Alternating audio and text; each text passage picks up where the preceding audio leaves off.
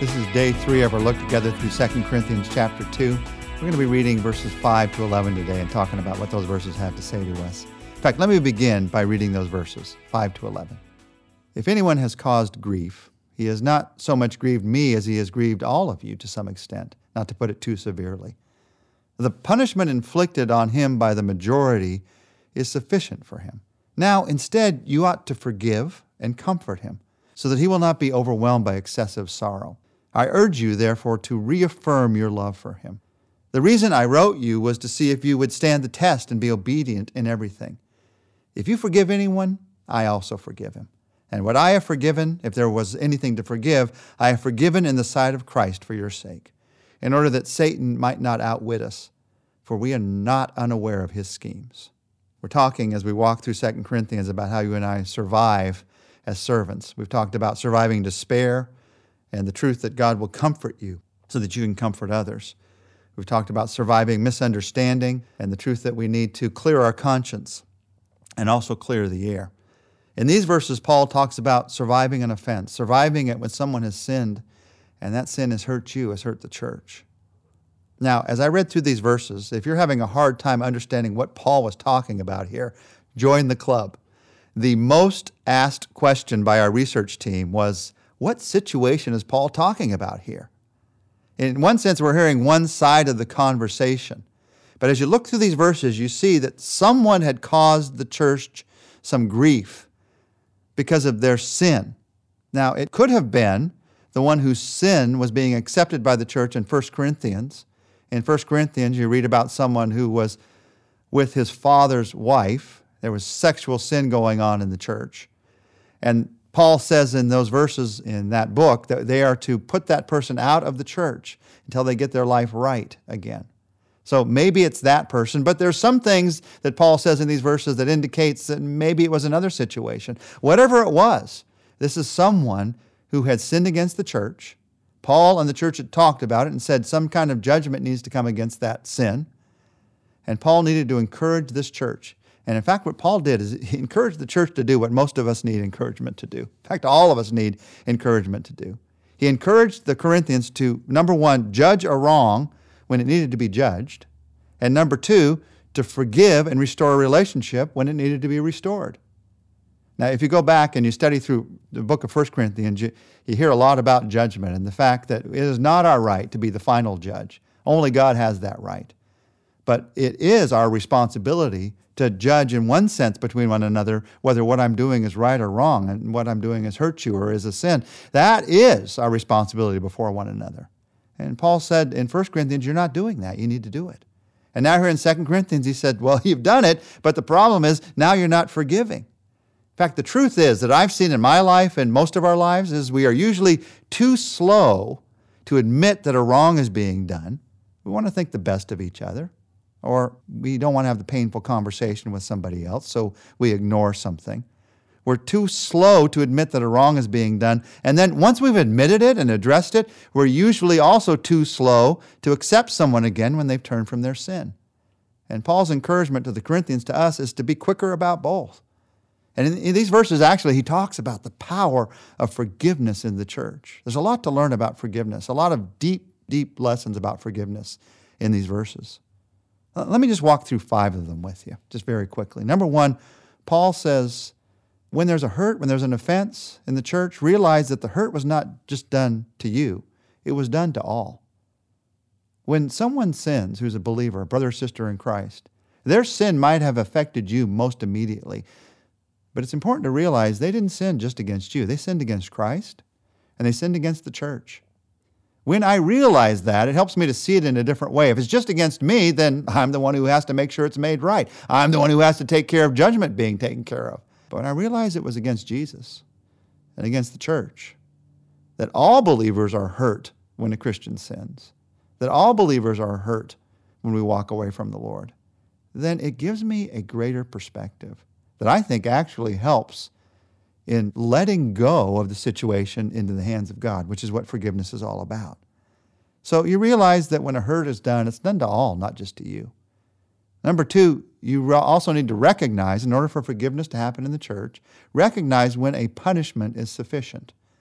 Now, Paul says the punishment is sufficient. What is he talking about here? What's the punishment here? Well, he's not exact about it, but if you look back to 1 Corinthians and you read the rest of the writings of Paul, it's essentially this. If someone is acting like they're not a believer, the punishment is to treat them like they're not a believer. You love them, you serve them, that's what you should do towards those who are believers and unbelievers, so you still love them and serve them, but you don't fellowship with them anymore. You can't fellowship with an unbeliever because their influence will be a bad influence on you. So in 1 Corinthians, Paul talks a lot about this and says, it's time to not fellowship with this person anymore. They're acting like they're not a believer, so treat them like they're not a believer. Now, you're not saying they're no longer a believer. That's God's judgment. That's in the hands of God. But you're just judging the way that they're acting and realizing in your own weakness, they could take you down. They could take you down a wrong path if you stay too close to someone who's caught up in sin as a believer. Paul says the punishment is if someone's acting like they're not a believer, treat them like they're not a believer. But Paul says make sure you realize when it's sufficient. Once they start acting like a believer again, then you treat them as a brother or a sister in Christ. That's one of the lessons about forgiveness in these verses. A third lesson is take care that someone is not overwhelmed by excessive sorrow. Once we get to the point where we're willing to say what's right and what's wrong in each other's lives, which is a wonderful thing, too often we talk around the wrongs in each other's lives. We're not willing to say to someone else, what I see here, just something doesn't seem right. And we're not willing to listen to someone say that to us. It's a very healthy thing when we get to that point. However, I think one of the things that keeps some of us from getting to that point is, I've noticed this many times, once people get to that point where they're willing to express what's wrong, it's easy to go overboard. It's easy to create excessive sorrow, to be overly judgmental.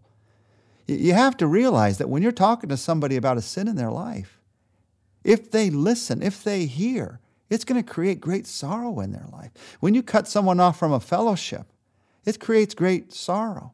So Paul says, be careful not to let anyone be overwhelmed by sorrow. Realize our weaknesses, that we're all just human beings. And don't get so caught up in this decision to judge other people that you realize that you stop realizing they're just a human being like you who has the same struggles that you do. You keep a tender heart towards someone, even as you're walking through a difficult situation with them. That's what Paul is talking about here. And then he shares with us a fourth truth about judgment and forgiveness within the church. You recognize that both judging the wrong and offering forgiveness are expressions of obedience to God. They're both expressions of obedience to God. You see, when I'm in a point of struggle with a fellow believer, and if they're sinning in their life, and it's obvious, and they're unwilling to admit that sin, and I have to say to them, I'm going to have to walk away from this relationship because it's heading me in the wrong direction, and I can't be a part of this. That's being obedient to God. God said if a brother or sister in Christ is following the wrong path, be careful. Be careful. Don't associate with those who are evil because you'll be brought into that evil. That's obedience. But once they've said to Jesus, I want to follow you again, offering forgiveness is also obedience. So what this is saying is it's all about our relationship to Jesus together. Sometimes in our relationships as believers, we struggle with forgiveness because we think it's just about me and the other person. But once I realize that is never the way any relationship works in this world, it's about me, the other person, and Jesus. He's right there in the middle of that. Then all of a sudden I have a new freedom, both to admit when what they're doing is wrong, is hurtful to me and the church, but also to forgive once they've said I need forgiveness. It's an expression of obedience to Jesus when you do that. And then Paul talks about a fifth truth here. And it's the one, I think, that shines the clearest to us in these verses and that you hear repeated again and again and again. The fifth truth he talks about in terms of forgiveness in the church is make sure that Satan doesn't outwit us. Be aware of his schemes. Now, there's a part of me that doesn't like to talk about Satan. I'd always rather talk about Jesus. And yet the Bible tells us don't be ignorant of his schemes. There's part of me that doesn't like to talk about Satan because sometimes when I talk about Satan, I know it scares people. I've seen that happen. There's a fear that comes in. Satan has schemes? That means Satan's going to win. Well, Paul says you need to be aware of his schemes because when you're aware of his schemes, you can defeat his schemes. Actually, it's not you who defeats the schemes. It's Christ in you who defeats that. Satan is real, but God is real, and God is greater. Now, what are these schemes of Satan? We could take a long time talking about that. But beginning in the Garden of Eden, the schemes of Satan are things like this. He wants to turn Christians against each other, just like he wanted to turn Adam and Eve against each other and both of them against God. He wants to turn Christians against each other. That's one of the schemes of Satan. He wants you to feel that like God is keeping something good from you. That's one of the schemes of Satan. You might see it working in your life right now.